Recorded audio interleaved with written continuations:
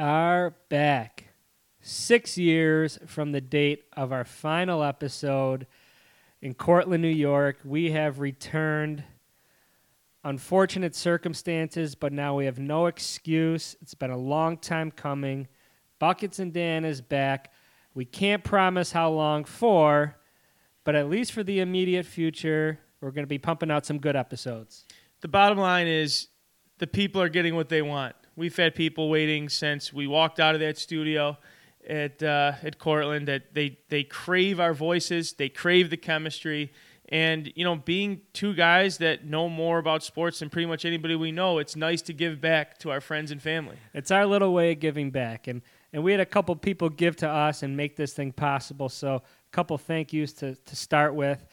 Dan was kind of on the fence about this. I've been kind of pushing Dan to restart a podcast for a while, and he said, well, first things first, you got to get an intro from Ryan Brenner, one of our college friends back at Cortland. So reached out to Brenner. He said, I've been waiting years for this. And about 3 hours later, our intro was made. So we want to say thank you for that, first of all. Just effortlessly, Brenner. You're just a talented young man. Can we shout him out on Twitter? Can you get his Twitter up real quick? I'll get it going. And we also want to thank Ryan Meisner, our good friend, for creating our logos, our new logo. Wanted to be a little more professional, and he did a great job making that for us. We have our names. We have the Buffalo skyline in the back. So because of our talented producers, Mr. Mike Licata and head producer, Mr. Corey Martin, we might have some merchandise coming that we not only will be giving our guests and maybe perhaps our trivia winners once we start doing that on our weekly segment, but we also will have stuff up for sale for any fan that is just craving to get the the Buckets and Dan logo and identity out to the public. Yeah, I mean, looking back at Cortland, this was one of the highlights of our time in college. Started at our sophomore year, joined the radio club. We were on 90.5 The Dragon, 90.5 FM in Cortland. And back then, we had so many technical issues. We had episodes where we weren't even airing live. We had episodes that, it's just Dan and I talking to each other, and then after the fact, we'd realize it wasn't on the radio and it wasn't being recorded. So I don't regret a damn minute. No, I loved it. I don't regret a minute either. It was an awesome time. We had some fantastic guests, both Cortland athletes and some local Buffalo people. We had a little Buffalo flair to the show, and it was just awesome. And I'll never forget walking out of our last show. That was great. And this is just so cool that we're starting it back up. We have some cool ideas. Dan's kind of the brains behind the operation in terms of he's really good at editing stuff out. He's putting all the tunes together, kind of piecing it together.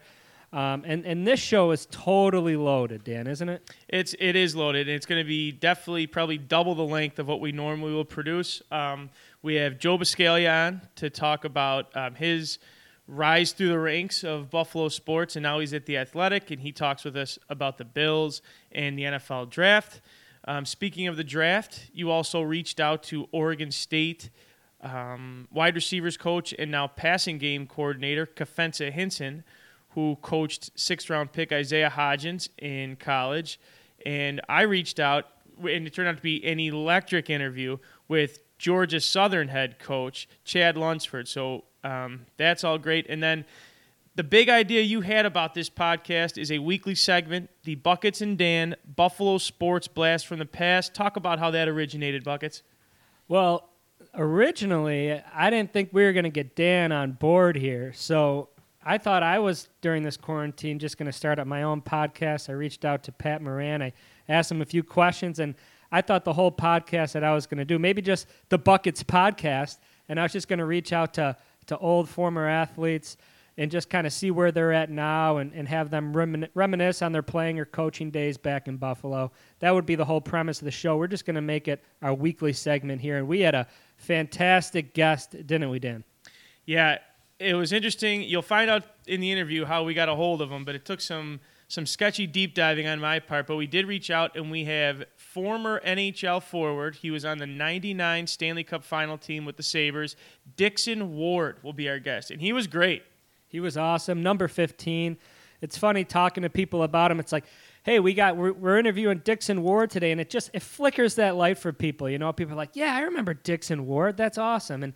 And he was kind of shocked that we even reached out to him, but it really makes sense because this week and even last week and going forward, MSG is airing the 99 Cup run. So it makes sense. You can kind of pair it together. You can listen to the interview. You can watch the games. He was an integral part of that team. He also was one of the team leaders when the Rochester Americans won the Calder Cup in 95-96. That team was coached by John Tortorella, and he was gracious enough to kind of take us all the way back from his childhood on up until what he's doing now. So that was a really, really fun interview. I don't know if we're... Oh, no, we are. We're recording. Good. That brings back some memories. Yeah, good. And some other ideas we have, some trivia contests. We want to get you involved. So we want to bring in fans to do trivia contests against either Bill or I. And while the other host runs it, we can do that through Zoom. We can do it through calls. That'll be something. We also want to do kind of like a mail time segment. We're going to put out a hashtag throughout the week, hashtag Q&A for B&D. And we'll use the ampersand for the and. I bet you didn't know what that was called. And we'll use, I think I have it, and we'll use the number 4 instead of the actual word 4. But you'll see that later on. And we'll also provide our email address, bucketsanddansportsland@gmail.com. You could send in your questions, send us some topics. We'd also love to hear who you would want to hear on the show, be it a local sports personality, or if you have an idea for the Blast from the Past segment, you're more than welcome to chime in. The more interaction we have with you, the better. So that's it. That's pretty much the introduction. Anything you want to add? Nope. Okay, well then, without further ado, we'll send it off to Joe Buscaglia from theathletic.com, who will talk the Bills and the NFL draft. Here we go! And to dive more into the draft and touch on a few other things Bills and football related, we are pleased to have on from theathletic.com, Buffalo Bills beat reporter Joe Buscaglia. Joe, thank you so much for joining us on Buckets and Dan podcast this morning. Yeah, thanks, guys. I appreciate the offer to have me on, and looking forward to talking a little Bills in this crazy time right now. Awesome. Joe, Buckets here. Yeah, like you said, crazy time. My first question for you is, how's your hair look right now? When's the last time you've had a cut? Well, look, I preemptively got it cut the day before the quarantine started. I managed to sneak into my barber. It was pretty eerie inside the barbershop just to do it, but even still, it's getting pretty long. I was growing out before that, but I cut it down because I couldn't take it anymore. And now it's getting back to the same slips in the back and all that. The top cloth is going out of control. So yeah, it's kind of hectic. How about you guys? We're struggling. We're glad this is a podcast and not anything video related, because we are struggling currently. We have faces for radio anyway. Yeah, that's a good point. So before we dive into the draft, let's cover your background a bit. Because if I didn't love my teaching job, your trajectory would literally be my dream job. You grew up a Bills fan in Hamburg, attend St. Francis, and then St. John Fisher.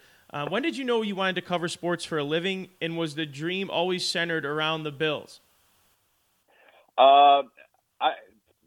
Just one little thing. I actually didn't grow up a Bills fan. Okay. I grew up a Brett Favre guy more than anything. And I'm not a Bills fan. Never have been. Was a Brett Favre guy. Did not know that. Huge football guy. Yeah.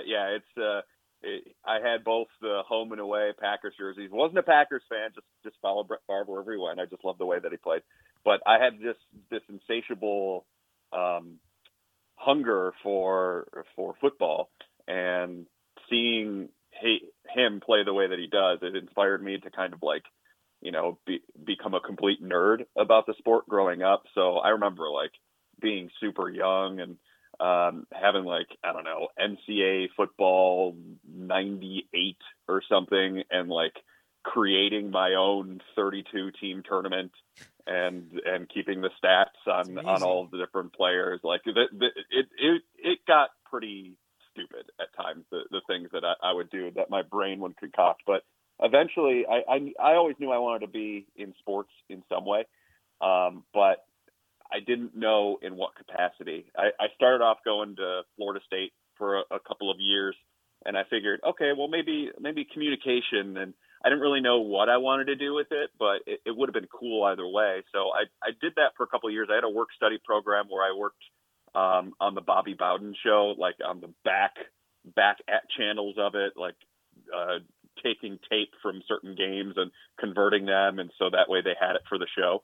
But so that was pretty cool. But they didn't really have a great communications program, and then I emailed the then boss at WGR, Andy Roth, and I just said, hey, these are my specs.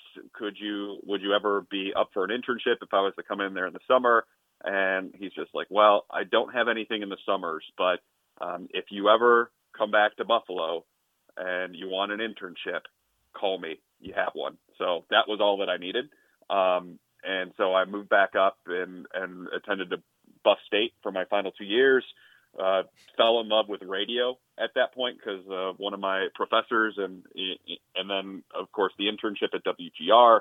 I had that my final semester of my senior year, and then right after the internship, my boss was like, I thanked him, and I just said, look, I really appreciate it, and let me know if there's anything I can do for her in the future. He's like, whoa, just settle down for a second. You're not going anywhere. So he signed me up to be a part-time board op, pushing a random button during a NASCAR race once every half an hour or so on the weekends, on holidays, stuff like that, like Sunday Night Baseball. That was another thing that I, finger quotes, produced or just ran the board for. And then eventually just got into writing a little bit more, really started to cut my teeth on the draft, and then from there kind of took off and did GR for, I think, 5-6 years, then went over to Channel 7 for 4, and now I'm at The Athletic, and it's a dream come true, to be honest. So I just completely made up that you went to St. John Fisher. I apologize. No. You have it right that I went to St. Francis. Got it. Okay. I heard that part. I went Right. to St. Francis High School.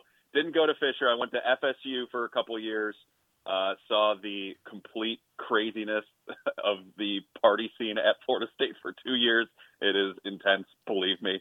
And then went to Buff State for my final 2 years and figured out what the heck I wanted to do with my life. The classic Florida State to Buff State transfer. So what era of not Buff State, what era of Florida State football was that when you were there for those 2 years? Not a great era. It was one of the worst quarterback eras in Florida State history. It was the tail end of the Chris Ricks era, who was one of the big-time prospects out of high school. He was like a 5-star recruit, number 1 in the nation. They got him, and he was just awful. And so they replaced him. It was my freshman year. He was a senior. They replaced him, I believe, with Wyatt Sexton. And the one freshman that I really liked was Xavier Lee. They ended up converting him to tight end. And so it was just, then it started the Drew Weatherford era in my sophomore year. I'm just like, enough is enough. Get me the heck away from here. So yeah, it was not a great era, but it was really cool seeing that stadium packed. I think it's like, I don't know, somewhere near 90,000 at capacity. It might be a little bit high, but still, just the atmosphere when everyone's doing the tomahawk chop throughout the stadium, it just reverberates. It's a pretty cool atmosphere there, and yeah, the football wasn't great, but my favorite memory was actually going to a lot of the baseball games because they had the baseball player of the year that year, and also going to the basketball games because I joined a club where I could stand courtside right behind the media row. Wow. And so I actually was right behind the media row, right behind Dick Vitale when FSU, who was not good that year, upset number 1 Duke that had J.J. Redick and Sheldon Williams, and they were undefeated at the time. So that was a highlight for sure. Wow. Who was the baseball player? Shane Robinson. He was drafted like late by the St. Louis Cardinals, had a cup of coffee in the MLB, but like his final year, I think he hit something like 560. He was pretty good. Absolutely insane. Yeah, above average, I'd say. Yeah, center fielder. Just a really small guy. I think he was like 5'7", but he just hit everything. He was really good. And you mentioned your love for Brett Favre. Do you still have nightmares for when he tried crossing the moats that one game? No. At that point, I was covering the team, so I removed my Brett Favre goggles. But it is kind of cool, though. One of my first few years at GR, we used to do the Jim Kelly run Hunter's Hope Radiothon event. And so they would put us in touch with a bunch of big-time former players to help drive some people to donate to the cause.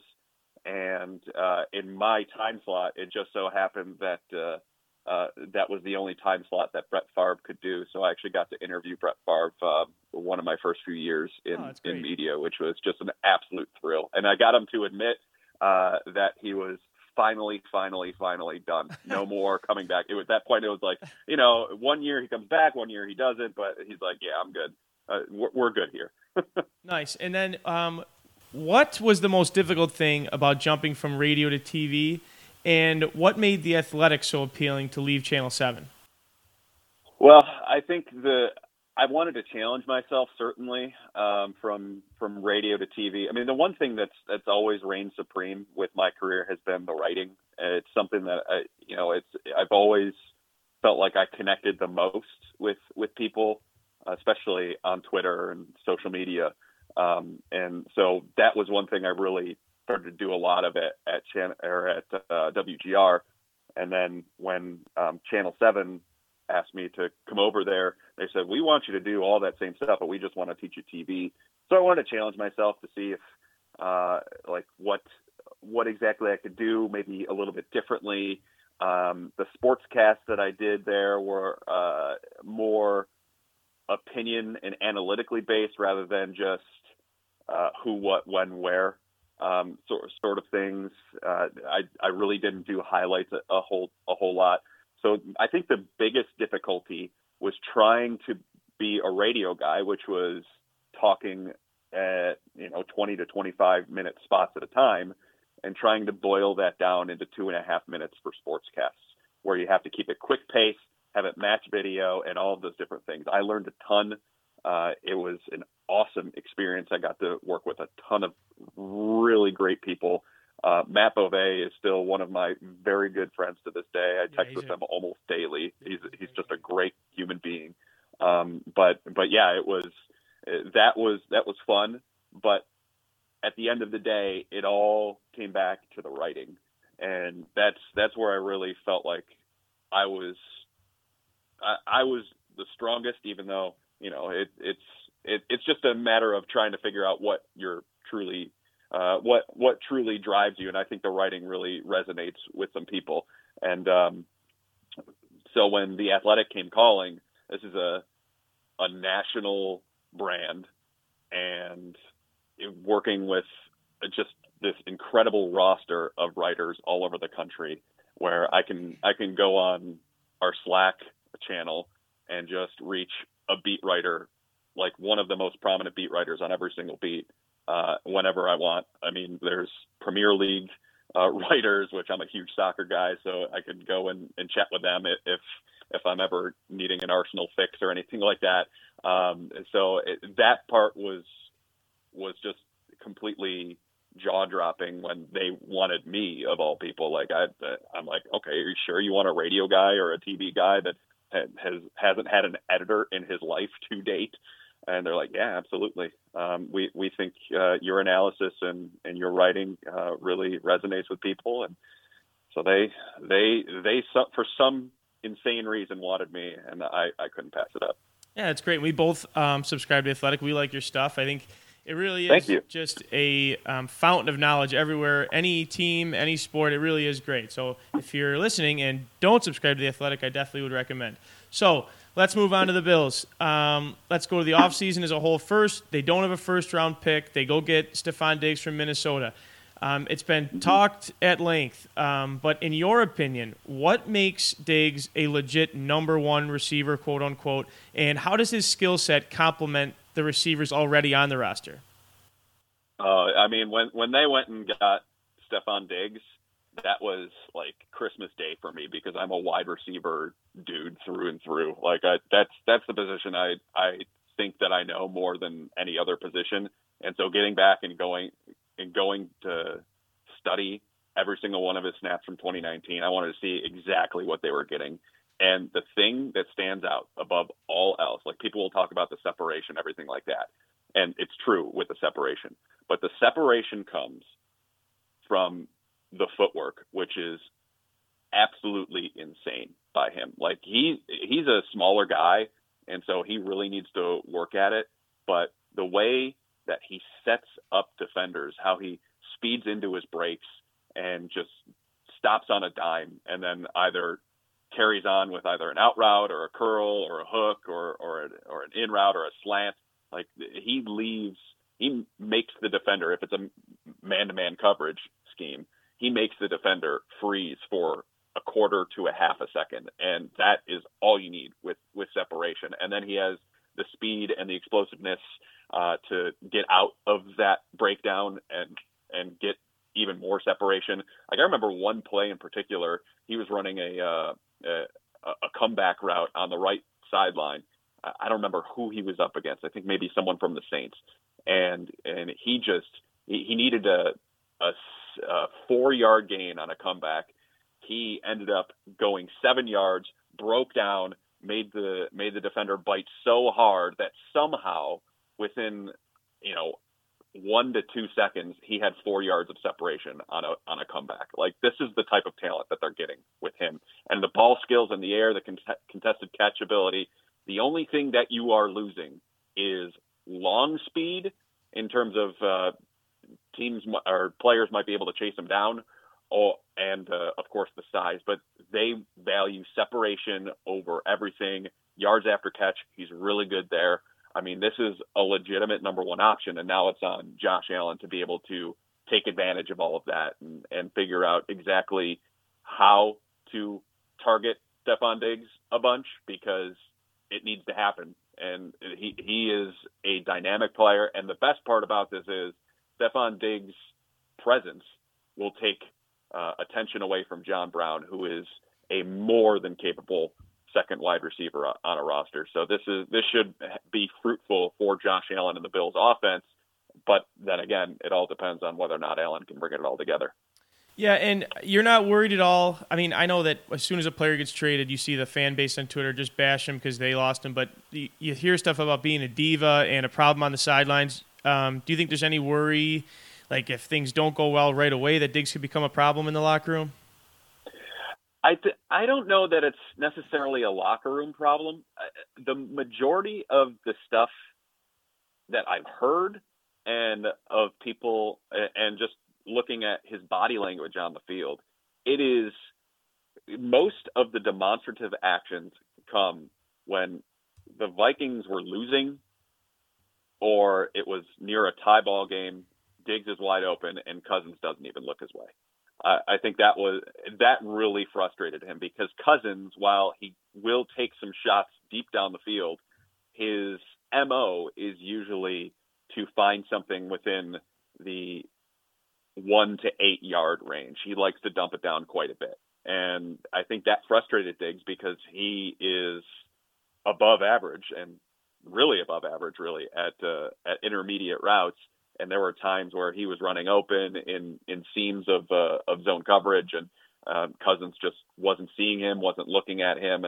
And even when Adam Thielen wasn't playing last year, it still continued on. And that led to some frustration for him because he just wanted to be a part of the solution for what was happening.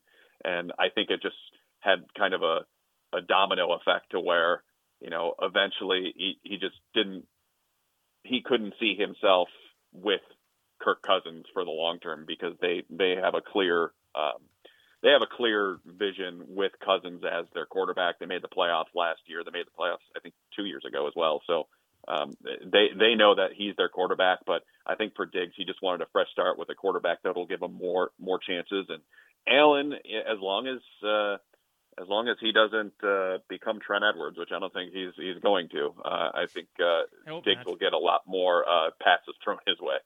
All right, so this has been amazing so far. Let's finally get to the draft. Okay. They stand pat at 54 and take AJ Epinesa. Is there anyone in that spot that you would have taken if you were the GM? I'm a big Christian Fulton guy. I really don't like our cornerback 2 situation going into the year. But was the value too great that they simply could not pass up on Epinesa? Yeah, I mean the value on him there is great, and he's going to project as their long-term starting left defensive end, and so that's difficult to come by, even though he's not like the speed rusher on the right end that you always look for to be able to beat the athletic left tackle. But still, the ability for Epinesa to be a solid run defender on first and second down, and then even to kick inside on third down as a defensive tackle next to Ed Oliver, that in itself is a great pickup. In terms of players that maybe they didn't go for, you mentioned Christian Fulton. I didn't really like the fit of Fulton for the Bills. Most times when they look at cornerbacks, especially early on in the drafts, they look for a few separate things. They look for instincts and zone coverage, which Fulton has, but more so they look for tackling, and because the way that they play their defense is they usually shade their defensive ends a little bit over the tight end, so that way it's not a prototypical wide 9, and so that way they're taking off the edge contain. They try to siphon their running backs out of the offense. They try to make sure that run goes wide because they want their cornerbacks to come up and be able to come away with the tackle, or their safety and things like, or their linebacker, because they value quickness in their linebackers. So that's why they value tackling so highly. And then, of course, the arm length wasn't there for Fulton. And usually they don't veer too far from the arm length. Like their average arm length that they've drafted before this draft, over the past 6 years, was, I think, somewhere around 32 and a quarter. That's right where Tre'Davious White was. And then a Christian Fulton, I think, was like 31 and 3/8, or maybe a little bit below that. So that's usually too far for the threshold. But in terms of other players, it's hard to argue with it. I mean, Jeremy Chin would have been an interesting piece just because they want a big nickel. They probably would have been in the conversation for Kyle Duggar if he was there at 54. Uche was kind of intriguing just because you can kind of line him up as a linebacker. You can kind of line him up as an edge rusher. But at the end of the day, the value of Epinesa was spectacular. And, I really liked him. He was my third-rated defensive end in the draft, and I think they got a really good player there. And then moving on, right after they drafted Epinesa, I was just hoping that Zach Moss would be there at 86, and then just to see A.J. Dillon go off the board at Green Bay and then Keyshawn Vaughn go off to Tampa Bay, I was surprised to see those two guys go ahead of Moss. Moss was the guy I really liked, and then that was like Christmas Day for me getting Zach Moss. I think he's the perfect complement to Singletary. What do you think?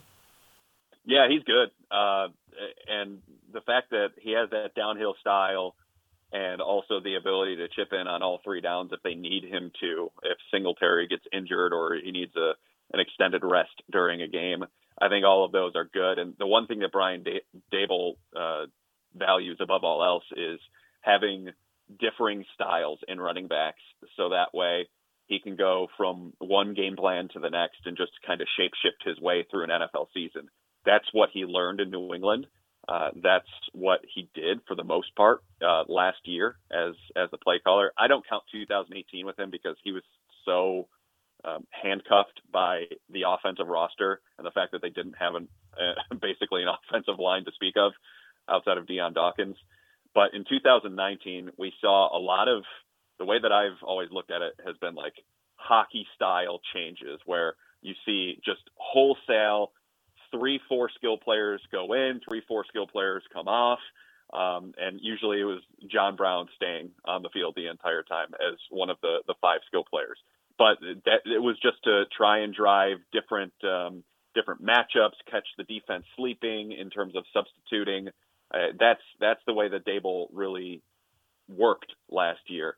And I think this gives him that flexibility to where if he brings on his heavy personnel, then teams still have to bear in mind that Zach Moss is a capable receiver out of the backfield as well, and has enough get up and go to really burn you if you try to sell out for the run. So I think all of these different things are something that is right up Brian Daboll's alley, and he'll have some creative game plans for sure with these two guys. It's an awesome answer. And then moving on, I was a little bit surprised to see him take 2 receivers, but I think, more and more I think about it, it does make sense. So Gabriel Davis in the 4th, Isaiah Hodgins in the 6th. We actually talked to Isaiah Hodgins' positional coach at OSU, and he had, of course, he had awesome things to say about him. But I think 2 really good value picks. You say you're a receiver guy. What did you think about those 2 guys? Yeah, Gabe Davis is more so in the mold in terms of where he'll play. He'll mostly play at the X position, I would think, which is where John Brown usually lines up. Just because you look at deep speed, separation, all of those different things, and that X receiver needs to be able to beat their defensive back over the top just to influence. They usually line up the furthest away from the rest of the formation. And so you usually want that guy to be able to win straight up down the field one-on-one. And I think if the fact that I think Brandon Beane said something like 30% of his routes were deep routes, which is just insane to think about.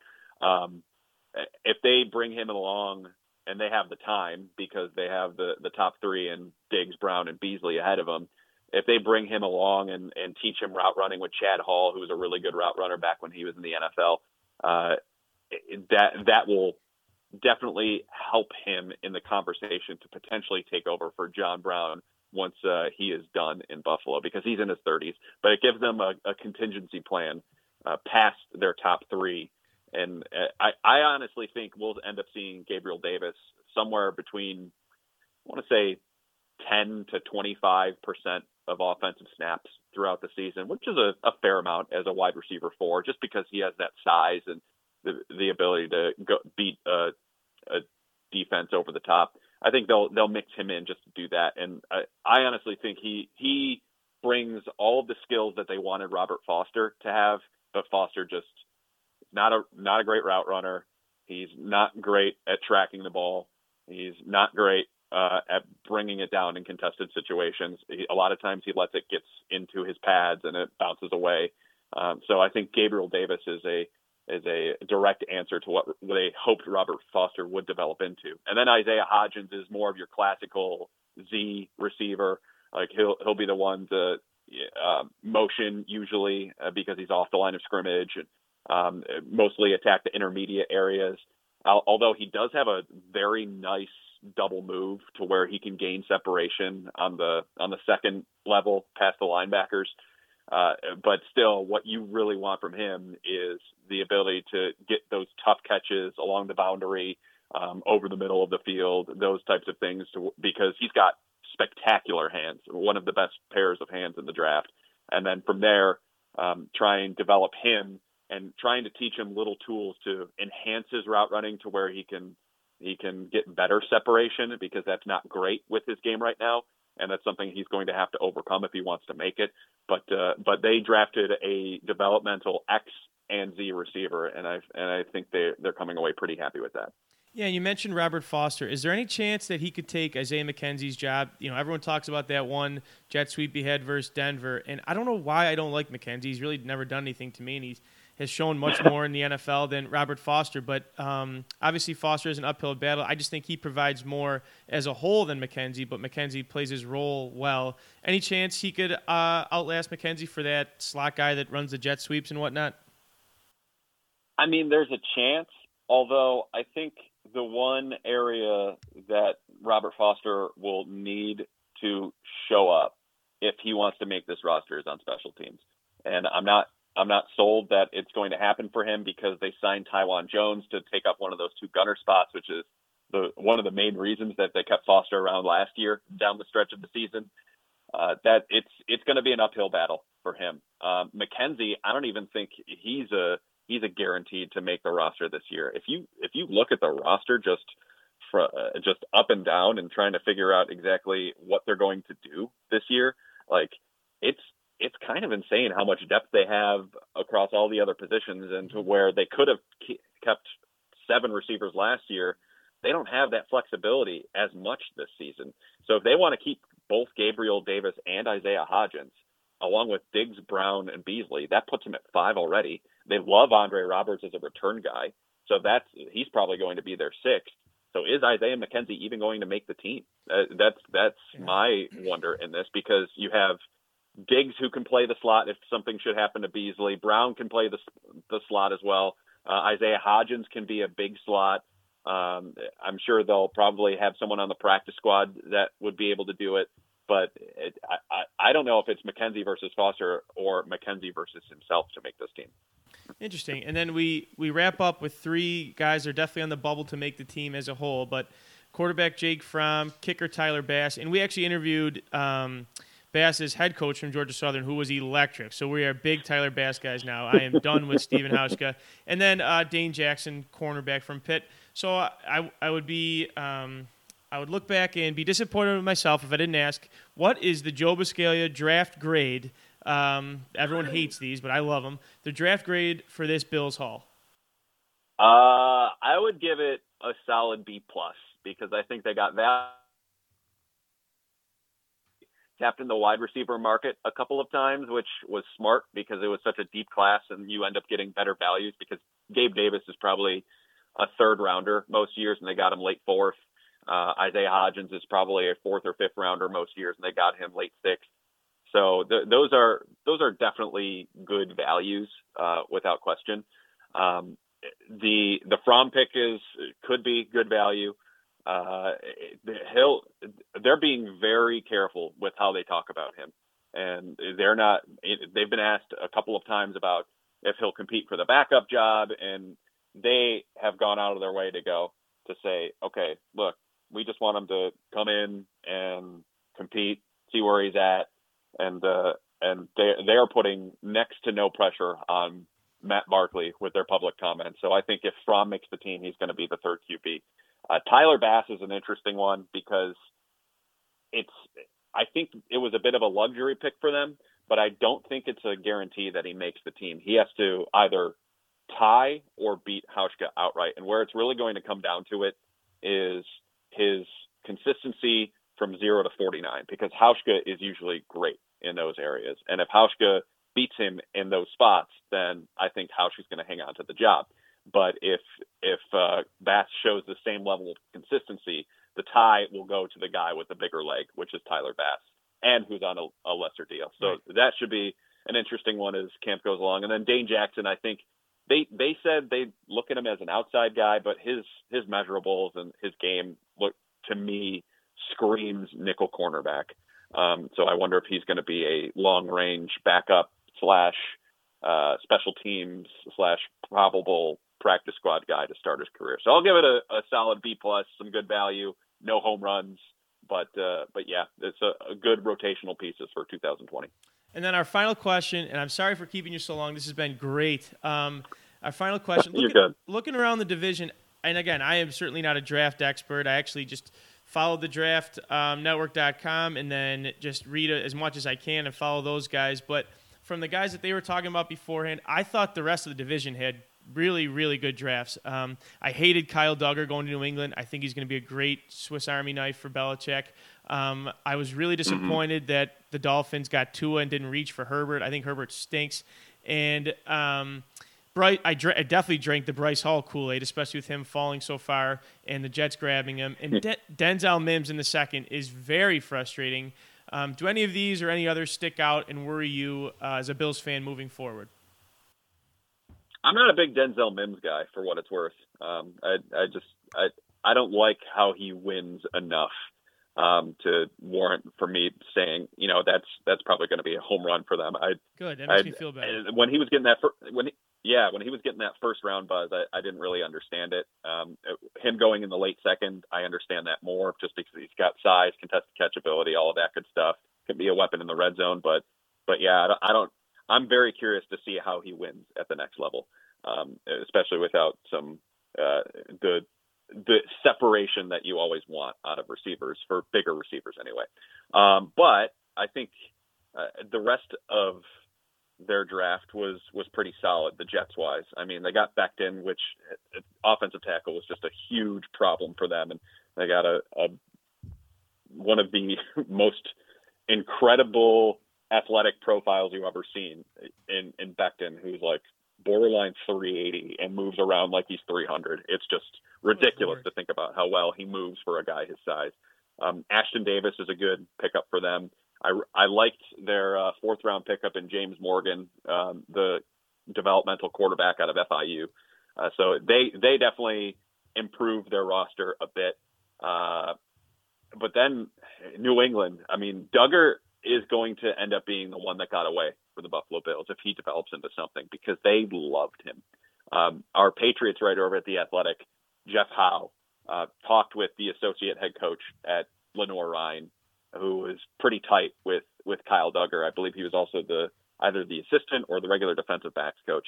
And he said that someone from the Bills told him that if Duggar was on the board at 54, that he would have been the pick, which is, I mean, it makes sense because they've wanted to find a big nickel for the last 4 off seasons and haven't been able to. They drafted back in Carolina a guy to be their big nickel in the first round in Shaq Thompson. And if you look at their measurables, Duggar and Thompson kind of mesh one with one another. And then on top of it, Duggar is 2 times more explosive. I think his broad jump was nearly 20 inches better. His vertical was nearly 10 inches better than Shaq Thompson. So they wanted him badly, but of course the Patriots took him, and they're better for that. And then the Dolphins, how could they not get better through the draft with all those draft picks? True. Tua, it's going to be, I'm very intrigued to see how they handle Tua and Fitzpatrick this year. Tua could end up being a steal at 5. I'm really compelled to see what they do. Austin Jackson is a good developmental offensive tackle prospect, but they're now nickel corner, and they have 3 good corners in Igbinoghene from Auburn, who was their late first round pick, and then they have Byron Jones and Xavier Howard on the outsides, so they're going to be good there. This is going to be a good Miami defense, and if their offense can get up to speed quickly enough, then they could factor in with a lot more wins than they did last year. And with the AFC East basically being up for grabs, I'm not ruling out any one of these teams with the off seasons they had. This is going to be a slug punch match. Yep. With how these 4 teams are set up right now. My last question for you is I want your recommendation here. So we're starting this thing on Buckets and Dan called the Buffalo Sports Blast from the Past. So every week we'll have kind of like a super retro interview. We'll call someone up and see where they're at and talk about their days in Buffalo. Mm-hmm. This episode was Dixon Ward, if you remember, the old Sabres player from the late 90s. But we're thinking about a Bills player next week. So who should we reach out to first? You can only choose one of the 4 here. Marcus Stroud, Jeff Posey, Melvin Fowler, or Isaiah Reese. Wow. Who's the third one you said? Melvin Fowler. Melvin Fowler. This is good. Stroud is a character, so he might be a good one to talk to. I thought you were going to ask me to fill in the blank, but let's see. Stroud would probably be my pick for this, although it's the idea of getting Jeff Posey on the horn is interesting too, because he was one of the first ones that chose Buffalo as a free agent. If I had to fill in the blank, I would tell you guys to go find Arthur Moats. That's what I was going to ask. If you had to fill in the blank, to talk to. Okay, that would be a good one. What's that? I didn't hear that. I was going to say if you had to fill in the blank, I heard you say that earlier. So I was going to say if there's any guys throughout your tenure that you think would be good. So you say Arthur Moats, huh? Moats is great because he just treats you like a human, and he's a good guy. He's got a great family. He's really active on Twitter. And he'll do anything for anybody. Perfect. He's just, and he always talks with like a smile on his face. Like he's just a genuinely good dude, and he would probably be fun to talk to, especially with your don't cross the moats question from earlier. That's a good point. All right, Joe, thank you so much. This went way longer than I thought, but you were outstanding. You really went in depth with every question. So stay safe during this quarantine, and maybe we'll get you back on if this football season starts up in the fall. Sounds great, guys. Thanks for having me. I appreciate it. Give me a hell yeah! And thank you to Joe Buscaglia of The Athletic. That was a really, really good interview, really insightful, and it made me miss listening to him on WGR 550. He was awesome there.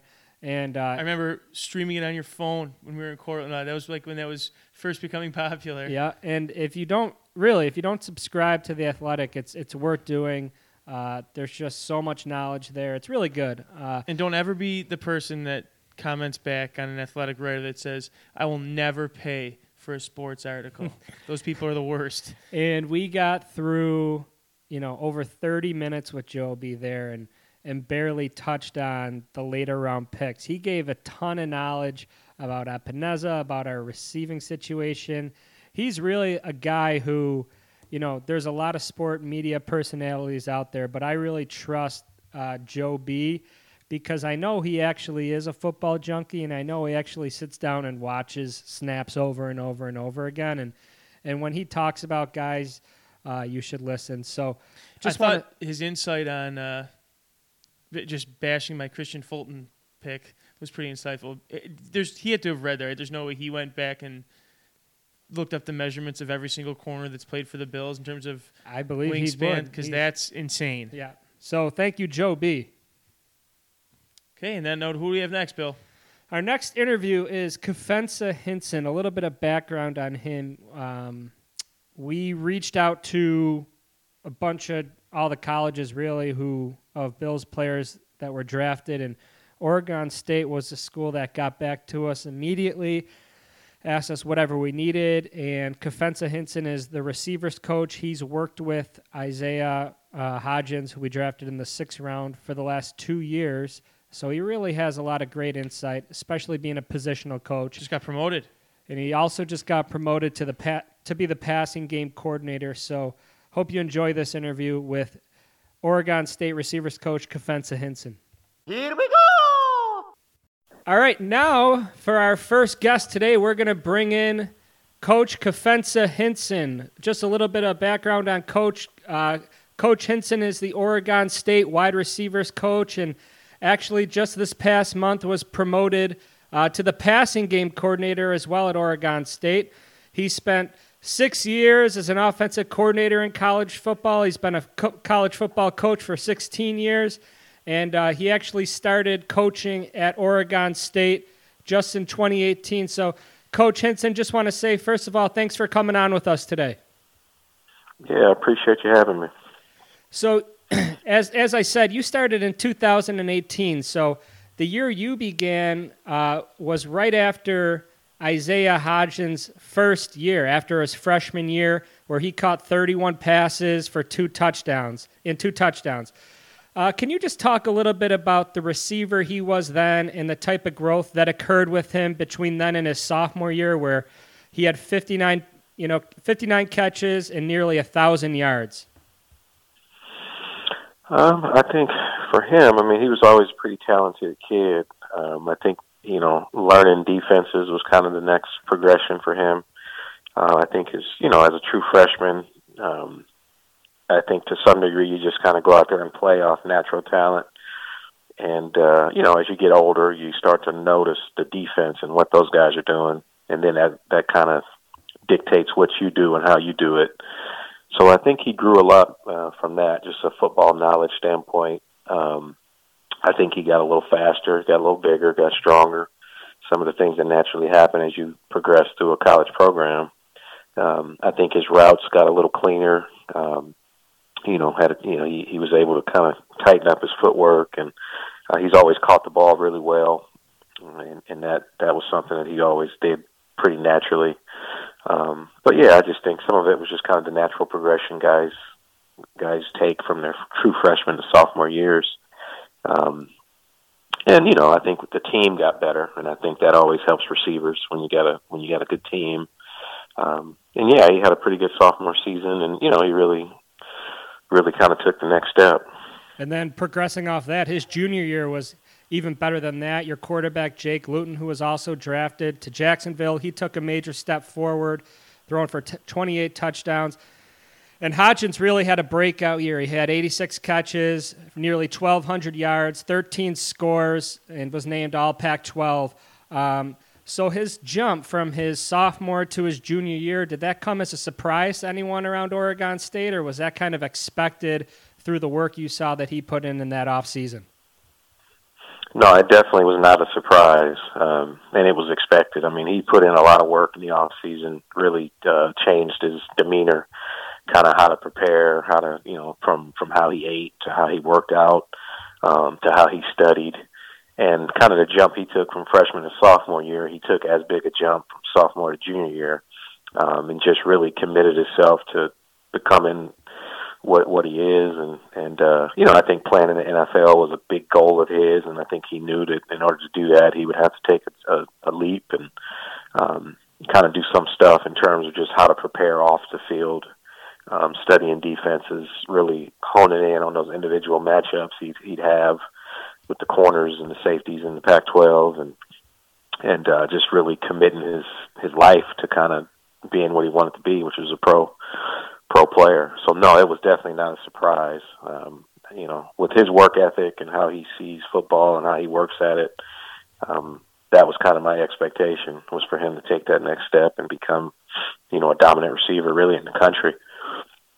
And his scoring did slow down a bit at the end of the year. Was this simply the case of seeing more double teams, being the focal point of the offense that the defense wants to take away, or those first few games just being an unsustainable production for a receiver in college football?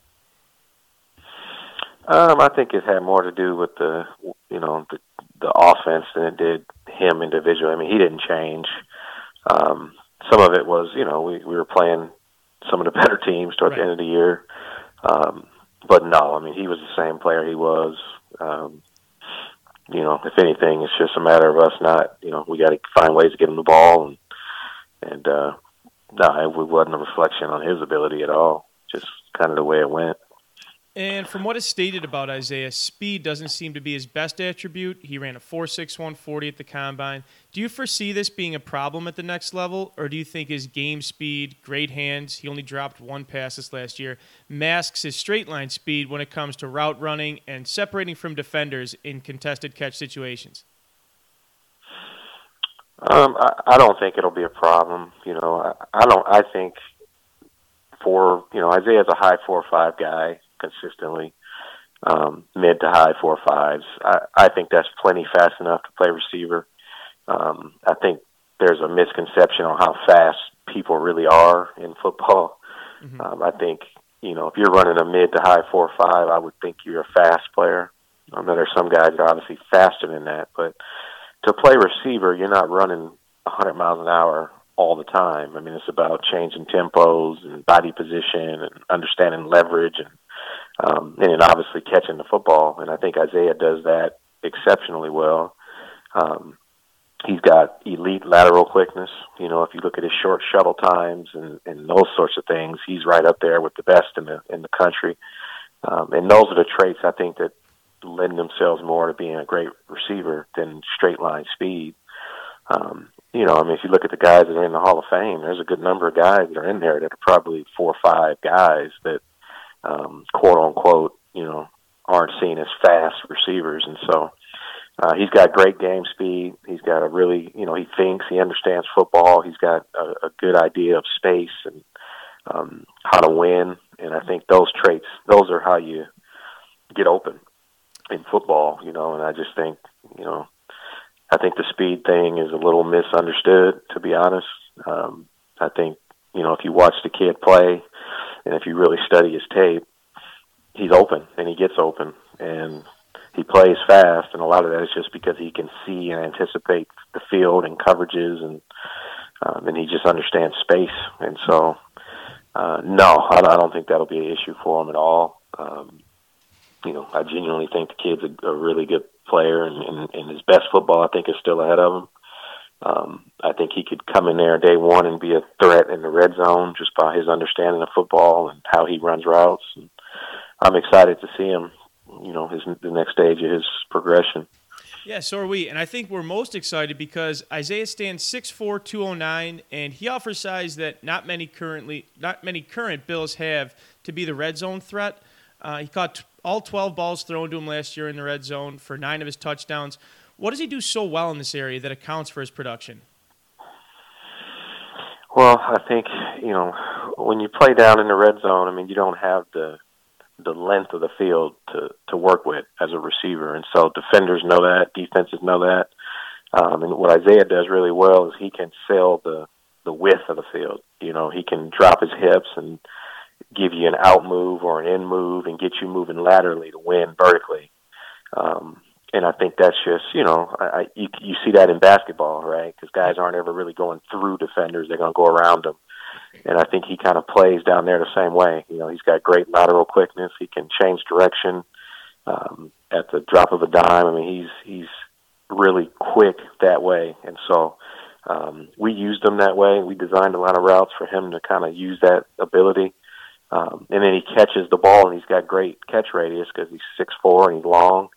And he's got elite ball skills, and he can make contested catches, so he doesn't have to be wide open to catch the ball. Really, he just needs to have body position, and he'll more times than not make that play.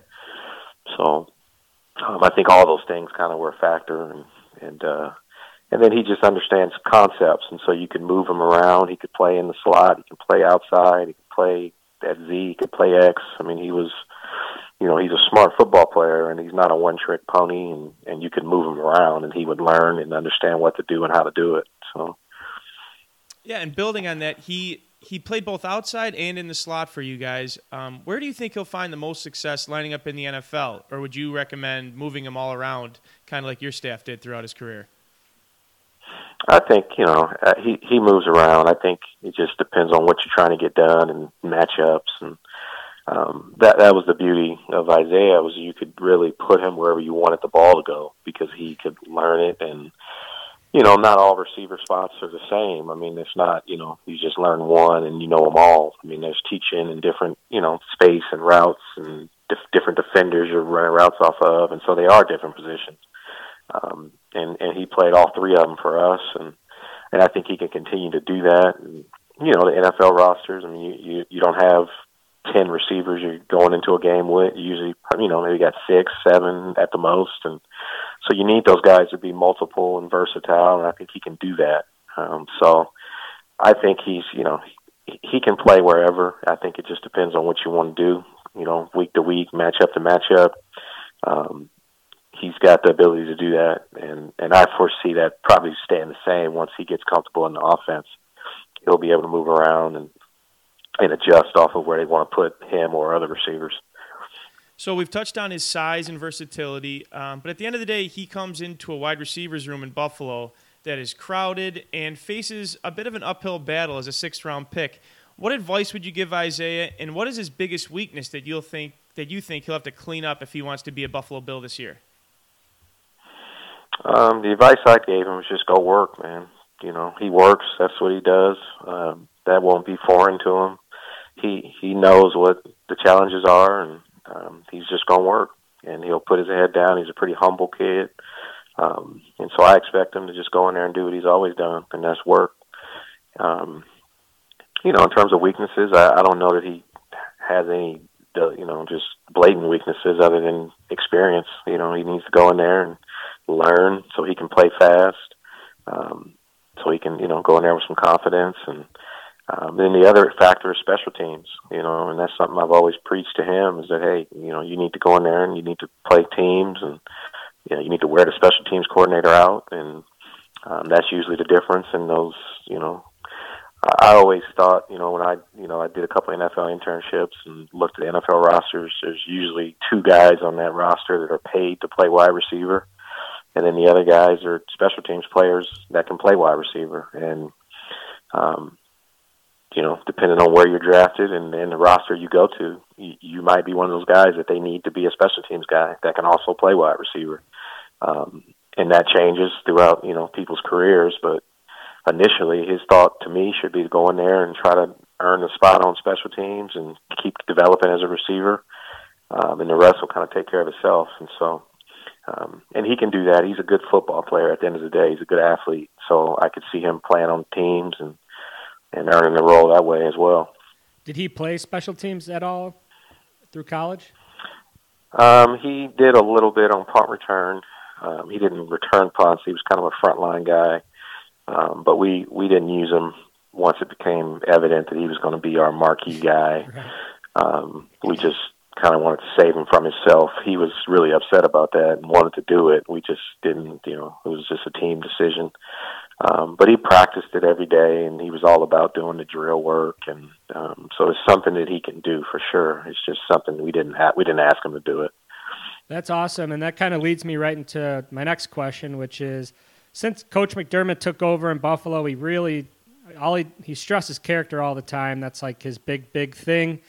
So I'm just wondering if you could just kind of talk a little bit about the type of teammate and the type of person that Isaiah was at Oregon State. He's awesome. He's wired right. He was raised right. He's a good kid. Very mature. Not easily distracted. Just a really good person to be around. Good sense of humor. Easygoing kid. Pretty humble, and it's almost not a reflection of how competitive he is as a player, because off the field he's just a really good, humble, easygoing dude. He's married and expecting a kid, and I know his family and his faith is important to him. In football, and those are really kind of the three things that make him go. And no, he's an awesome man. I think Buffalo, I think, is a good spot for him, because I think those the people there appreciate that, and players, and it seems like Coach put together a team full of good people and good competitive football players, and I think he'll fit right into that culture and thrive. That's great, and that actually, you mentioned his bloodlines. That leads me into my last question. His dad did play in the NFL, won a Super Bowl with the Rams in 2000, actually. Do you think that, can you speak if you think that had, if his dad had any impact on him, if you think that helped him kind of mature into the type of worker and the type of young, the college player he was and the young professional that'll be? Oh, yeah, absolutely. Yeah, I think, his dad's awesome. And I think his dad was really good, and it seemed like from the outside in, was really good about just helping him along the way and teaching him and giving him advice, but not being, commanding or overbearing, or, just kind of letting him learn the lessons he needed to learn on his own, but still being there to provide some insight, because obviously he did it and lived it. And so, yeah, I think when you have a resource like that you can talk to and you see often and you can tap into, I think that's definitely going to benefit you. And I think Isaiah went about his junior year in college a lot like a pro would, and I think he had that direct knowledge from his dad. And so, yeah, I think that's a resource that served him well and will continue to serve him well. Because I just think anything, like if you're a young kid, you want to be like your dad usually, and being around pro athletes at an early age, I think that all kind of helps, and you don't forget those things. Those are impactful moments for you. And so, I absolutely think that had something to do with it. Well, thank you so much, Coach Hynson. Super, super kind of you to come on and spend some time with us. Really early out your way. What is it, 6:30 out there? They're 7:30 right now. 6:30, yeah. Up and at 'em early. Well, we really appreciate you coming on with us, spending some time, and you gave some really, really great insight on the receiver that Hodgins is and the type of person he is. So I just want to say thanks. Yeah, no worries, man. I appreciate you. Give me a hell yeah! All right, so another shout out and thank you to Coach Kefense Hynson. It was a little early there. It was 6:30 where he was, so this interview that we're about to have provides a little more juice, but great football insight from a guy that's very knowledgeable. I, for one, am now super excited to see Isaiah Hodgins and workouts hopefully this summer, but whenever we're allowed to go back to football, because I think he could be a dynamic red zone threat, could be a steal, and we really appreciate him coming on. This next guest we have on is Georgia Southern, not Georgia State, Georgia Southern head coach Chad Ludsford. Reached out to him via email, responded very quickly, so we really appreciate him coming on. He talks about his kicker, Tyler Bass, who the Bills just drafted with their 6th-round pick. He talks about his college career, when he knew he'd become an NFL kicker, and actually find out some interesting things about Georgia Southern. And I, for one, Bill, am now a Georgia Southern fan without question. Sir, yes, sir. So let's kick it over to Coach Ludsford. Here we go! Sorry about that. Little technical difficulties on our side. How are you doing? Oh, doing great. How about y'all? Good. We interviewed because we're Bills fans, obviously, so we interviewed the Oregon State receivers coach earlier, and he didn't provide much energy, but I have a feeling this interview is going to be a little different from what I've read up and seen on Twitter and whatnot. I don't think I'll be jumping through a table, but, Yeah. but we might do something. Perfect. Okay, so we're ready to go if you are. All right. Yep, All right, no problem. And now joining us is Georgia State head – excuse me. Oh, shoot. Start over. Yeah, we're going to have to start that one All right, over. I'm going to have to sorry. hang up, man. Sorry about that. It's getting all worked up. And joining us now is Georgia Southern head football coach Chad Lunsford. He coached Bills' 6th-round pick Tyler Bass in college. Coach Lunsford has been at Georgia Southern since 2013, promoted to head coach in November 2017, where he now posts a 19-13 career record. Coach, thank you so much for joining us. We appreciate y'all having us, and just thankful to be able to talk about Tyler Bass and Georgia Southern football today. Yeah, so let's talk about Tyler. Can you tell us how early in his career you knew he could play at the next level? Was it a accumulation of factors, or is there one particular moment that sticks out? I thought that he had the talent. We were trying to figure out what he was going to be. We had an NFL kicker on our team when he first got here in Younghoe Koo, who plays for the Atlanta Falcons. And Tyler was able to, come out and become the kickoff guy Younghoe's senior year. And, so that was obviously something that was pretty impressive. But to be honest with you, I think when I really started to feel it and notice that he was an NFL-type kid was his junior year, because, he was really a difference maker for us his junior and senior year here. And you mentioned that he was able to jump on early and do kickoffs. Would you say that's his best attribute as a kicker? And if there's one area you think he needs to improve if he wants to stick on the Bills roster this year, what would that be? To be honest with you, kickoffs were great because he had such a strong leg, and we, with the college rule of now that, the kickoff return team can fair catch and take the ball at 25, we didn't really put any, schemes in where we were trying to place the ball anywhere. We just had him either kick it deep left, deep right, or down the middle, but we wanted him to kick touchbacks. And so his strong leg obviously allowed us to do that, throughout his career. And that helped us because we were, you don't have to practice covering kickoffs as much with your kickoff team. Mm-hmm. And that's the type of stuff that allows you to work on other things during practice. But to be honest with you, the thing that I think is really going to be exciting about him for the Buffalo Bills is he's very clutch. Like, he's a kid, when it's time to perform and go out there and make the kick, when it's time to make it, there's no fear in his body. I mean, he's confident he's going to go out there and do it. So I really think his strongest attribute is being clutch. Yeah, he hit the game winner. His time expired in the 2018 bowl win over Eastern Michigan. Double overtime game last year over South Alabama gave you guys the victory. What makes that clutch gene for him? What is does he just got a calm, cool mindset, or what is it? Well, he's really what we're looking for at Georgia Southern. He's a kid that comes in and works on his craft every day, and he's a kid that understands that the process is what brings about the results, and so he doesn't get caught up in being the moment being too big for him. He knows that all the work he's put into it, working the different kicks, working the different scenarios, puts him in a position to be successful.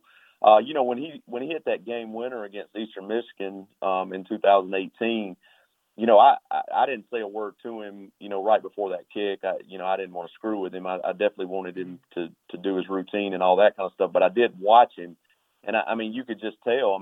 There was nothing, unless it was just down deep inside, and he wasn't showing it, man. He was just cool. He was calm. He's collected, and he just went through his normal routine day to day. So I think that's what you're getting. I think you're getting a guy that's just going to work on his craft every day, and then when the moment gets there, he's ready for it. Love that. Now, Coach, let's talk about the transition in weather Tyler's going to have to endure going from Georgia to Buffalo. First of all, I'm going to let you know and Tyler know that whatever you guys have heard about Buffalo is most likely overblown. It doesn't snow here 365 days, but down the stretch in December can get very windy, and obviously you will have to deal with some snow. So do you have any experience with Tyler in bad weather games, and how did he do? We do. We had some torrential downpour stuff last year that he had to kick in, and it was very difficult. Made some big field goals. One game that I can really maybe compare it to with Buffalo. And again, I don't know much about the Buffalo weather other than what you just told me. And when we played App State up in Boone, North Carolina, it was a cold, windy, snowy night. The wind was really blowing hard, and he hit a 49-yarder for us going into the wind that ended up being the difference in the game. We won that game 24-21, and those 3 points was obviously huge for us. It will be different for him for sure because the weather issues that he's faced here at Georgia Southern are not normal occurrences. But what I'll say about him is if he has the opportunity to really practice in the inclement and weather and really get a feel for things, I think he will excel at that. That's great. And he's gone a little bit viral here in Buffalo with these Twitter videos he's putting out of one stepping into 50-yard field goals and whatnot. But when it came to actual gameplay, and I know that every decision is different based on, the situation and the game, but where in the field did you feel most comfortable sending Tyler out there? And did he ever have to convince you or the special teams coach to send him out there as opposed to punting? No, sir. I felt really confident anytime we had to hit a long field goal, I would send him out there. Really there was only one situation where I go back and I wish I would have kicked a very long field goal, and I may be off on the yardage mark here, but we were fourth quarter against Clemson in 2018. We just scored a touchdown. I think it was 24-7. We had gotten the ball back, and we stalled, and we got on a 4th and 22, and we decided to go for it to try to get something going to try to come within 10. But to be honest, looking back on that day, because I believe it was going to be a 60-plus yarder. Because we were down 24-7, I was thinking go for it, try to get a touchdown. But I really wish I would have kicked that field goal because I think that would have shown how strong of a leg he actually had. Right. If you go back at his career here, he's got in 17 he had a long of 48, he had a long of 50 and 18, and he had a long of 49 and 19. But to be honest with you, if it was 55, if it was 60. I would not have had a problem trotting him out there. We just never really got in that situation to do that. Now, in pregame, I'd ask him where he'd feel good from, and he'd always tell me 70. Now, I don't know if I'd have done that, but I would have had no problem trotting him out there from 55 to 60-yard kicks. And, Coach, just doing a little research on him, we see pretty much an honor roll guy every single year. Could you talk about the type of person that Tyler is and the type of teammate that Buffalo is getting in Tyler Bass?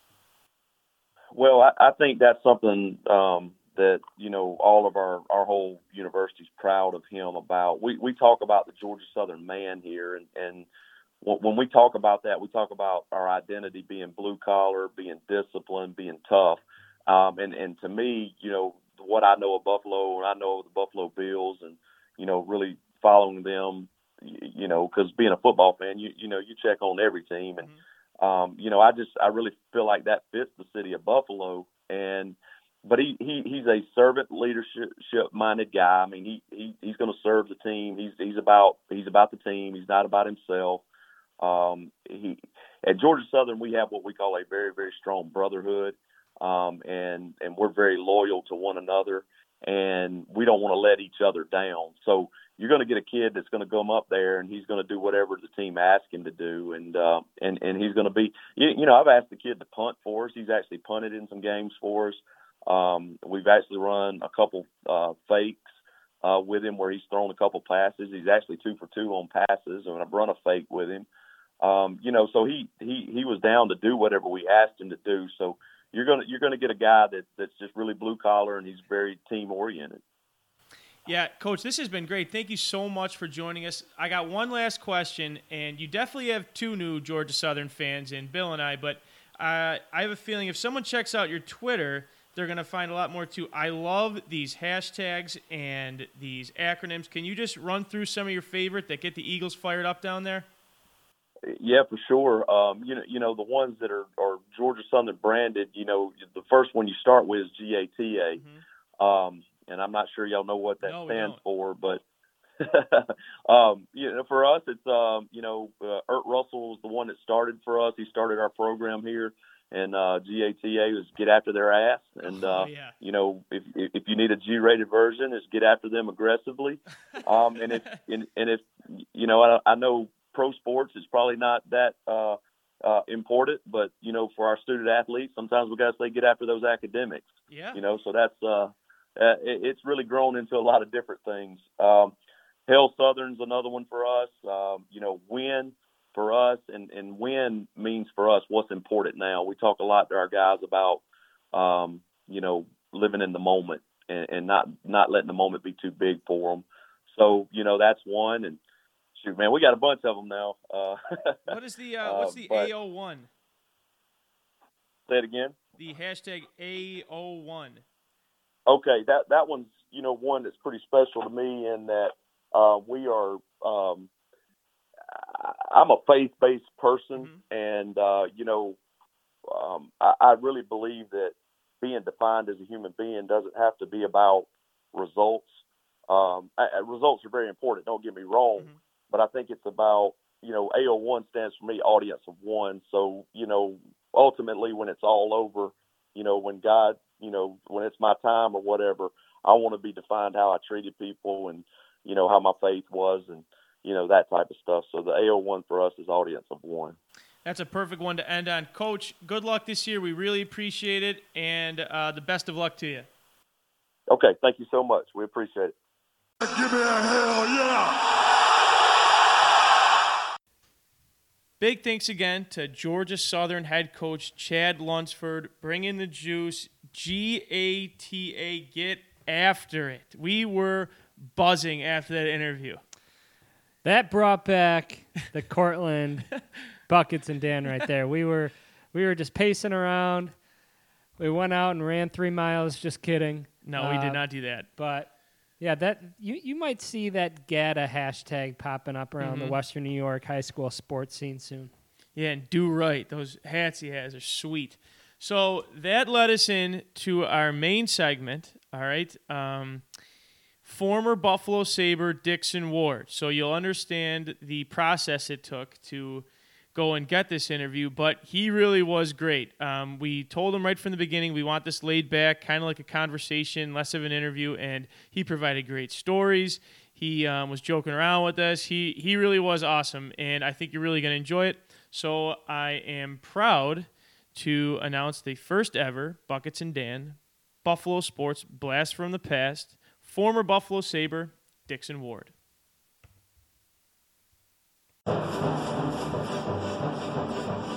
Goes after it again. Left it for Pekka. Got it in front and score! And Buffalo's leading playoff score notches another one. Dixon Ward rebels at home. Buffalo the 1-0 lead.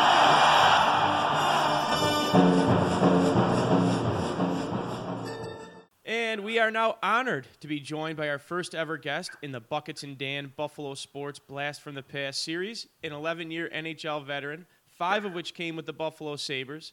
He was a key player on the 1998 Eastern Conference Final run and 99 Stanley Cup Final team. Dixon Ward, thank you so much for joining us. My pleasure, guys. Pleasure to be with you. Hey, Dixon, Buckets here. Doing a little research, going back on your background. I see you grew up outside of Edmonton.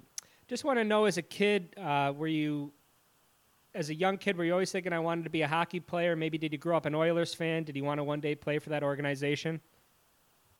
I think probably pretty much yes to all those.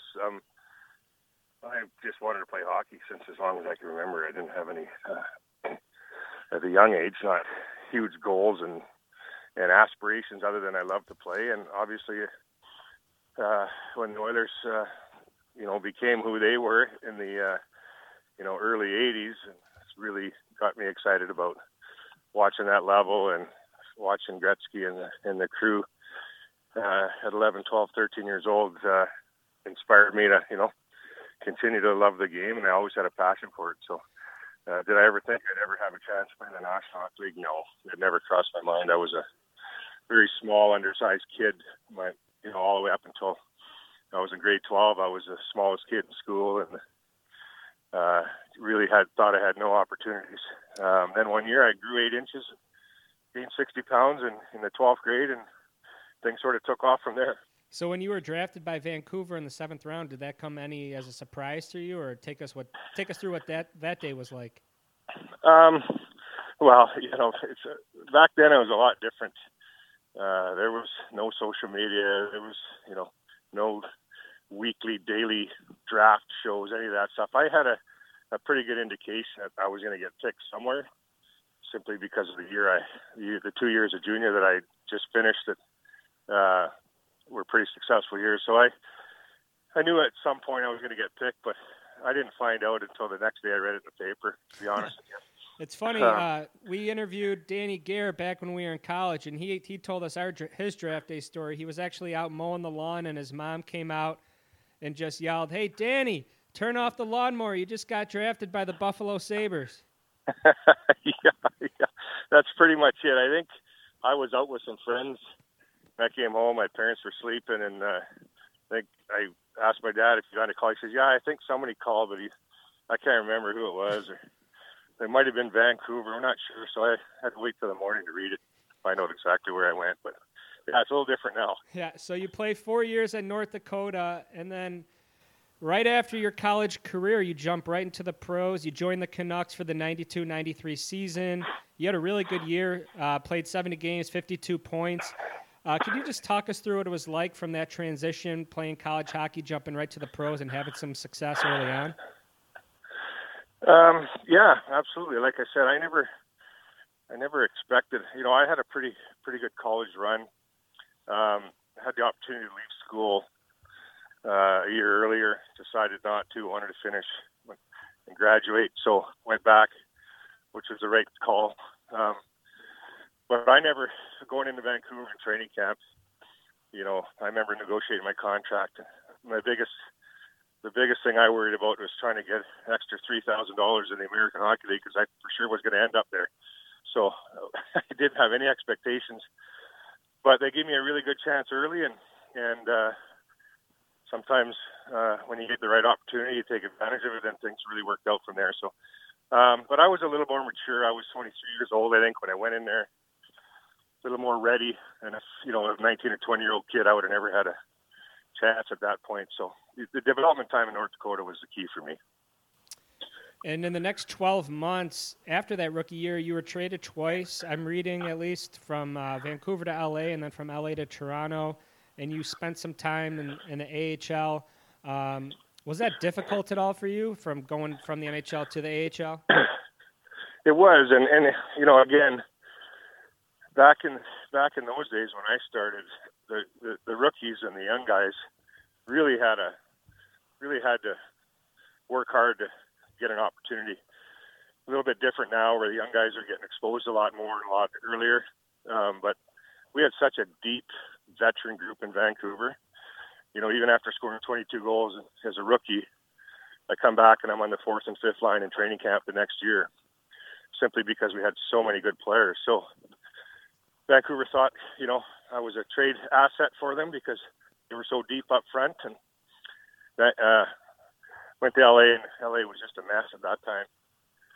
They had really no idea what was going on. They just come off the Stanley Cup run, and things were falling apart there. So that next year, when I asked to get out of LA and I went to Toronto, and then the lockout started the day after I got traded, so I never even went to Toronto for 4 or 5 months, and you're behind the 8 ball. I was trying to ask them to put me in the American League, but they wouldn't.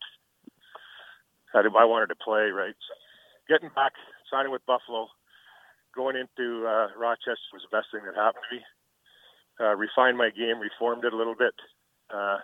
John Tortorella really helped me learn not just to be a scorer, but to play good defense, and that gave me the opportunity to move again back to the NHL for the next 5, 6, 7 years. So that was a really important part of my career. And that leads me actually perfectly into my next question, because I kind of, if you just look at it, it looks like it was the rejuvenation spot of your career that year in Rochester. And I actually think it might have been one of my first hockey games I ever went to was that Game 7 when you won the Calder. You and Brian Holzinger, Steve Shields. What a team that was, led by John Tortorella. So just like doing the research on that year was cool. So in 72 games, you have 94 points in Rochester. Again, some of those Sabres from the 99 team are on that Rochester team.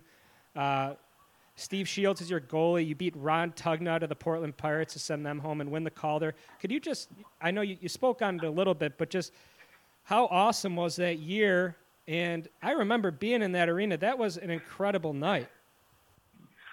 Oh, it was fantastic. Rochester was an awesome place to play. I really, really enjoyed it there. And as a hockey player, the most important thing is a chance to play and contribute.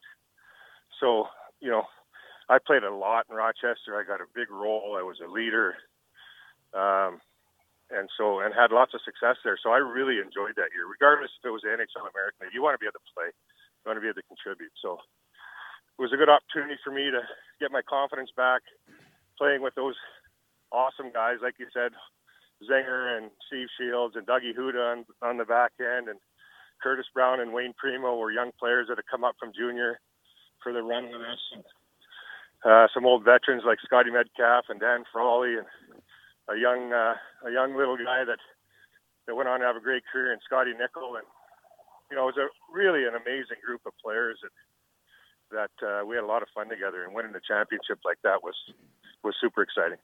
And before I pass it off to my co-host here, Dan, he's going to ask you some questions about the Sabres run. This one popped up into my head. It seems like, you had a few years of development, and I don't know, maybe just share your opinion on it. It seems to me like, at least being a Sabres fan and a fan of the NHL, it seems to me that guys kind of get rushed up through the pipeline a little bit, and there's less of an emphasis on the AHL, and I think it hinders guys' development.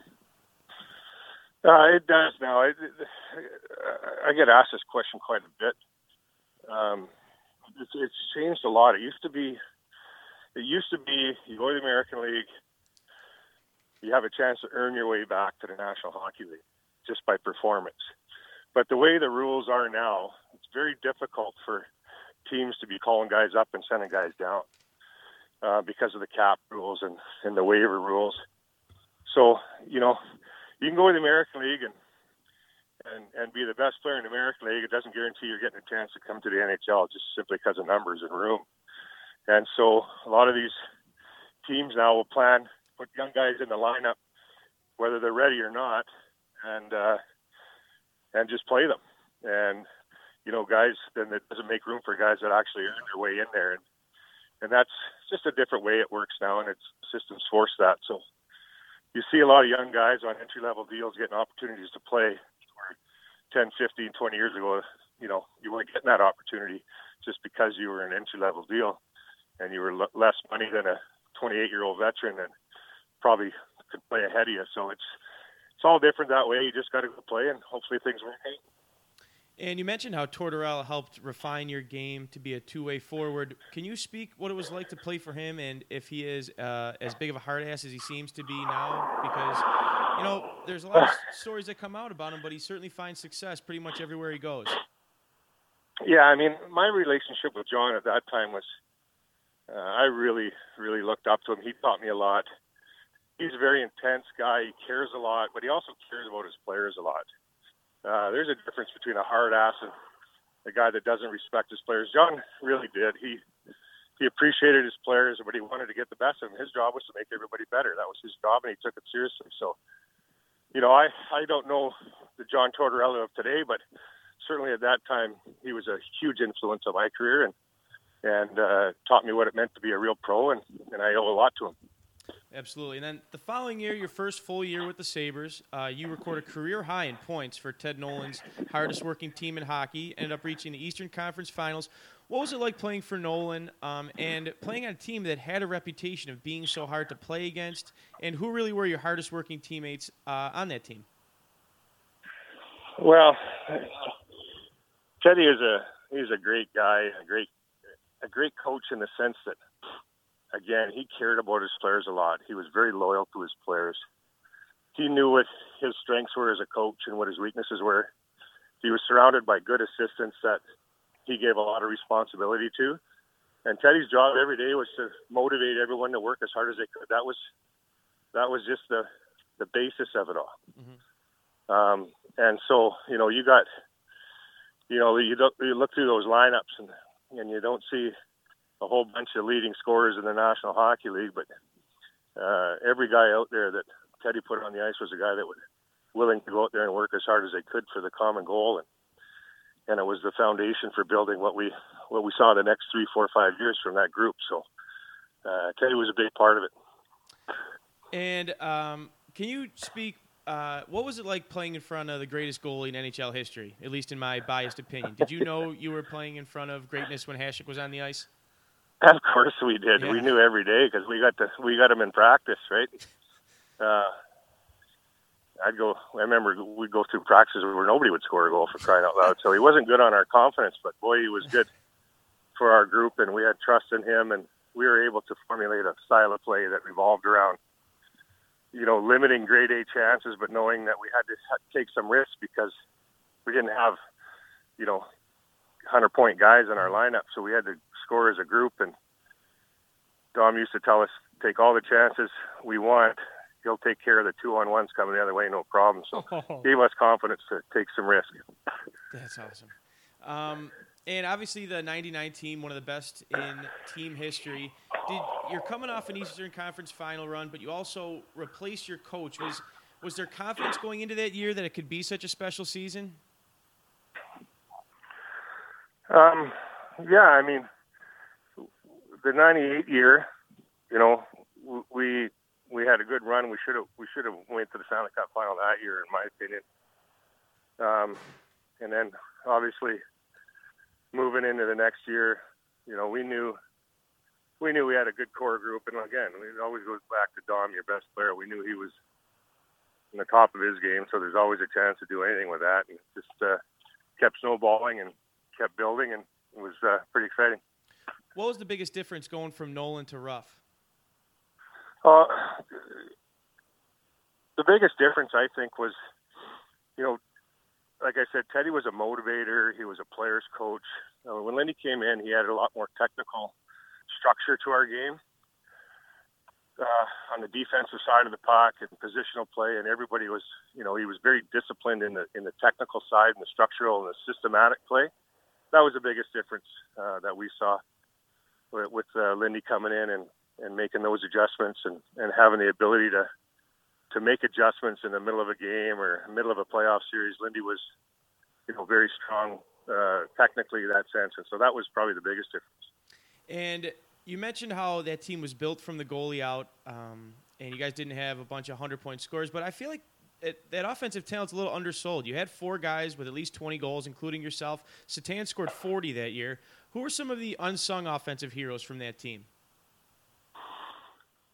Well, if you look at the lineup from year to year, and depending on the year, but from 97 through 99, 96 through 99, you got a guy like Matthew Barnaby who wasn't considered.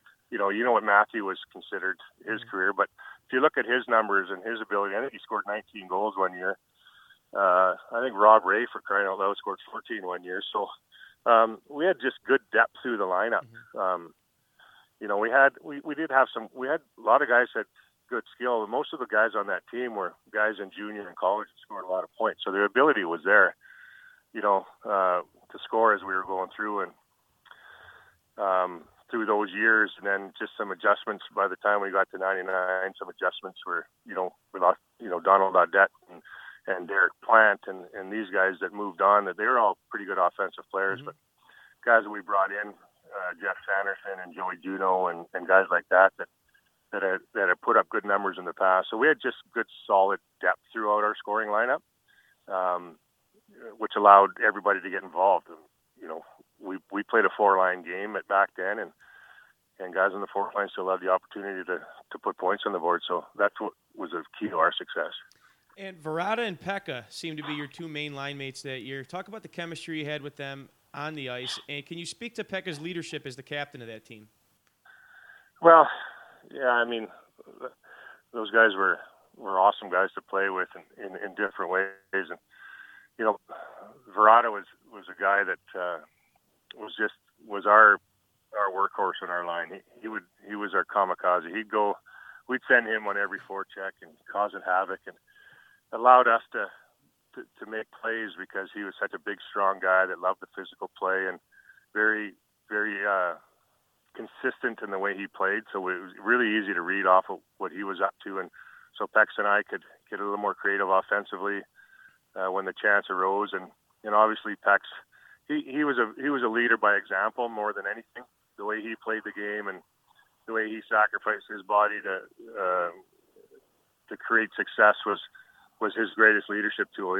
He probably led the team in hits every year, and he wasn't the biggest guy that you ever seen. And but he also was a very smart hockey player and a guy that cared about both ends of the rink. So having a chance to play with both those guys really made my life easy and allowed me to really settle in and play the kind of hockey that I had developed into. And so it was a great line and the best line I ever played on, to be honest. Yeah, and one of the reasons we wanted to reach out to you is because we were pretty young during this whole run. So during this quarantine, MSG, the hockey network up here, is just playing all the old playoff runs. And they started with the 06 team with the Sabres. Now they're playing the 99. And I could not believe that the odds of this happening and how great it must have been to be a fan, that you finish 4th in the division and then play the 3 teams ahead of you consecutively to get to the Cup, and you romp them. You go 12-3 against the Maple Leafs, Senators, and Bruins. What was that like, and did it give you guys confidence playing teams that you played a bunch throughout the year? Yeah, it did. It allowed us to formulate, real solid game plans. And Lindy and his staff, like I said, they're very prepared all the time. Made sure that we were prepared. We had all the information we needed. We knew the tendencies of every player on the other team and their systems and their power play and their penalty kill.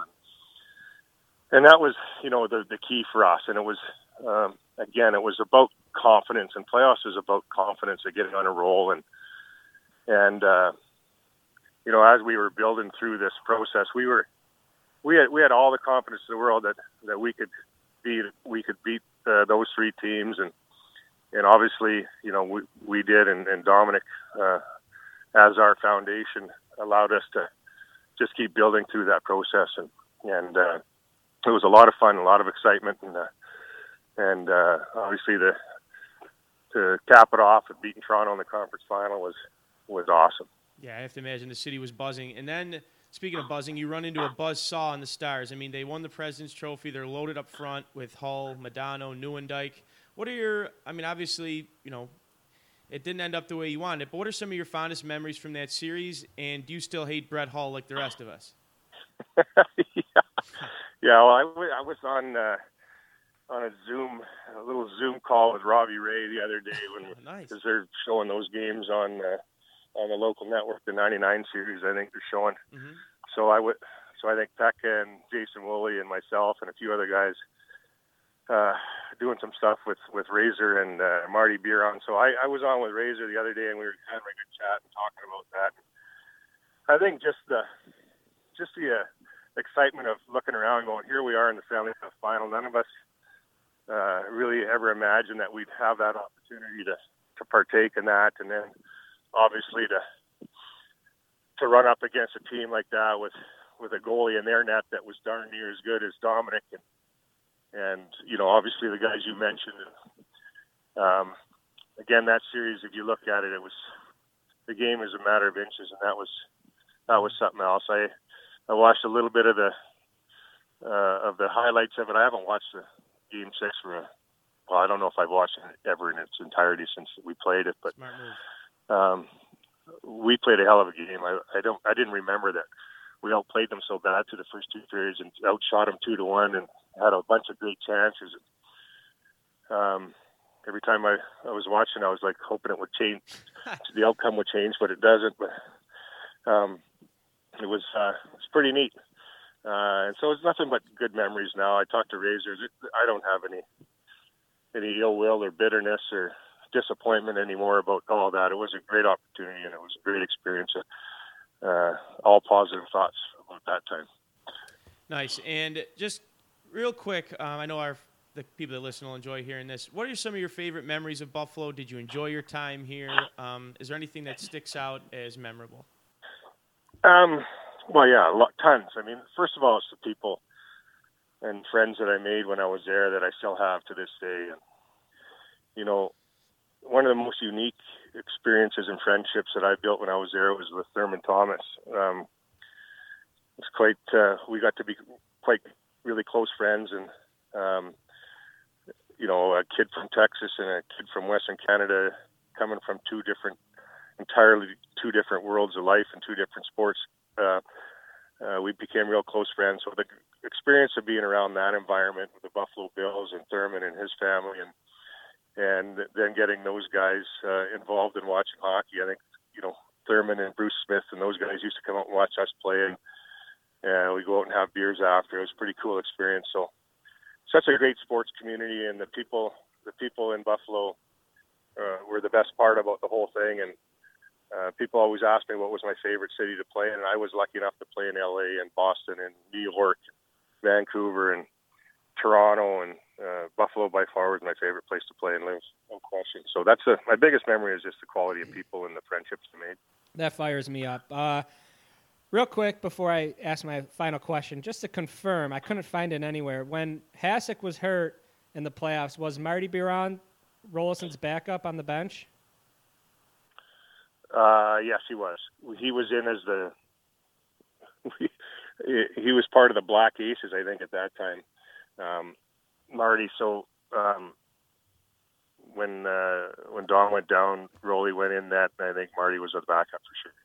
Cool. And then just kind of try to do some research, see what you're up to now. Help me out on the spelling possibly, but it seems like for a long time you've been, with the hockey operations of Okanagan. Did I get that right? Yeah, Okanagan. Okanagan, yeah. Yeah, so Okanagan, I'll give you a little background. Okanagan's a region in British Columbia. It's a big lake that runs 80 miles long and in the middle of southern British Columbia, and it's a beautiful mountainous area. It's a resort area. It's the top resort destination in Canada, basically. It's a beautiful place to live, and so the Okanagan Hockey School started in the Okanagan here in 1963. And it became the biggest, most well-known hockey school in the world. And so when I retired, my friends were part owners or ownership group of it.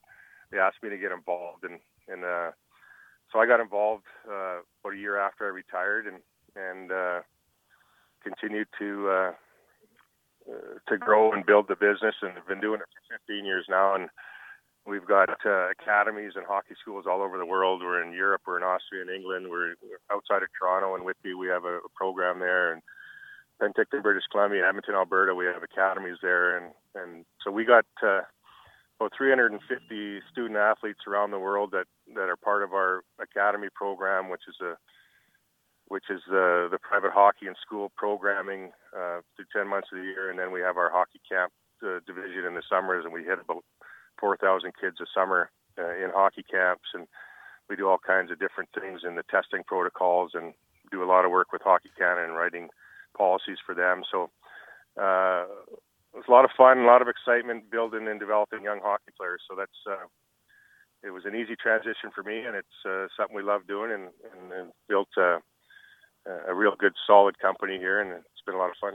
That is amazing. How are you guys holding up, managing through, maybe adjusting with the coronavirus?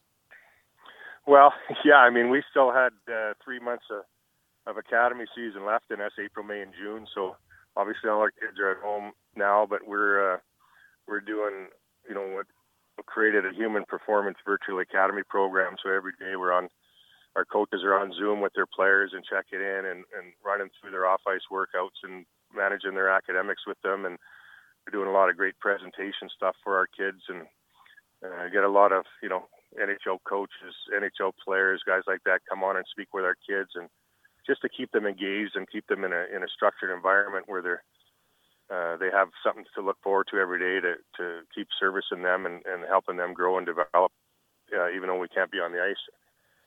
There's a lot of great stuff we can do off the ice, which is more important this time of year anyway. So we're managing through that, but we're excited for the time we can get back at her. Yeah, we all are. And, that'll wrap it up with us. I can't thank you enough for joining us and taking time out of your Saturday morning. We really appreciate it. Thank you for walking us back down memory lane here. And please thank your son Taylor for us. I'm sure it was weird having some stranger from Buffalo slide into his messages like that, but we really appreciate it, and best of luck to you. Yeah, no problem. My question is, how'd you find him? Well, this is awkward. So, well, I actually when I wanted to find you, I reached out.